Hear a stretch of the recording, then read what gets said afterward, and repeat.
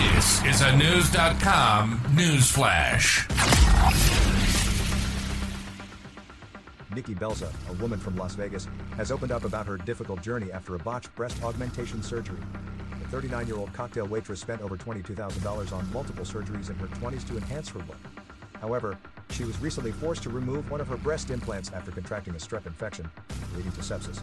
Nikki's health took a serious turn when the strep infection caused blood poisoning in her breast tissue. In order to save her life, surgeons had to remove one of her breast implants, leaving her with just one breast for 4 months. She then underwent 4 chest reconstruction operations in 2018. While Nikki is happy with her new body, she has faced cruel treatment from others, particularly at work. As a pool worker who often wears a bikini, she encounters stares, pointing, laughing, and even people taking pictures of her. Nikki claims that the majority of these interactions come from other women. I work at a pool in a bikini, and every single day I have people staring, pointing, laughing, taking pictures of me, and making fun of me because of my new breasts, Nikki shared with me, too. No.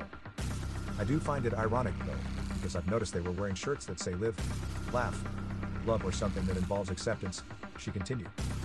People are very judgmental, and I've had to say something to them before. When I asked them to Google me, they shut up immediately.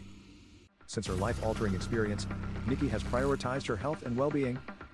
She has decided to swear off further plastic surgery for good, choosing to focus on her physical fitness instead. Over the past 2 years, she has adopted a new attitude and works out up to 5 days a week.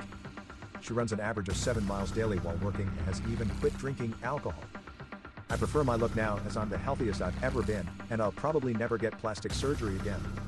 My surgeon wanted to do one more reconstructive procedure, but it would only be for aesthetic purposes.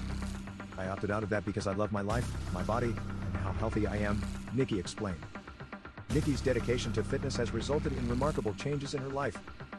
She obtained a six-pack within 3 months of her lifestyle overhaul and is now considering a career as a personal trainer. She believes helping others with their fitness journeys could prevent them from experiencing health complications like sepsis.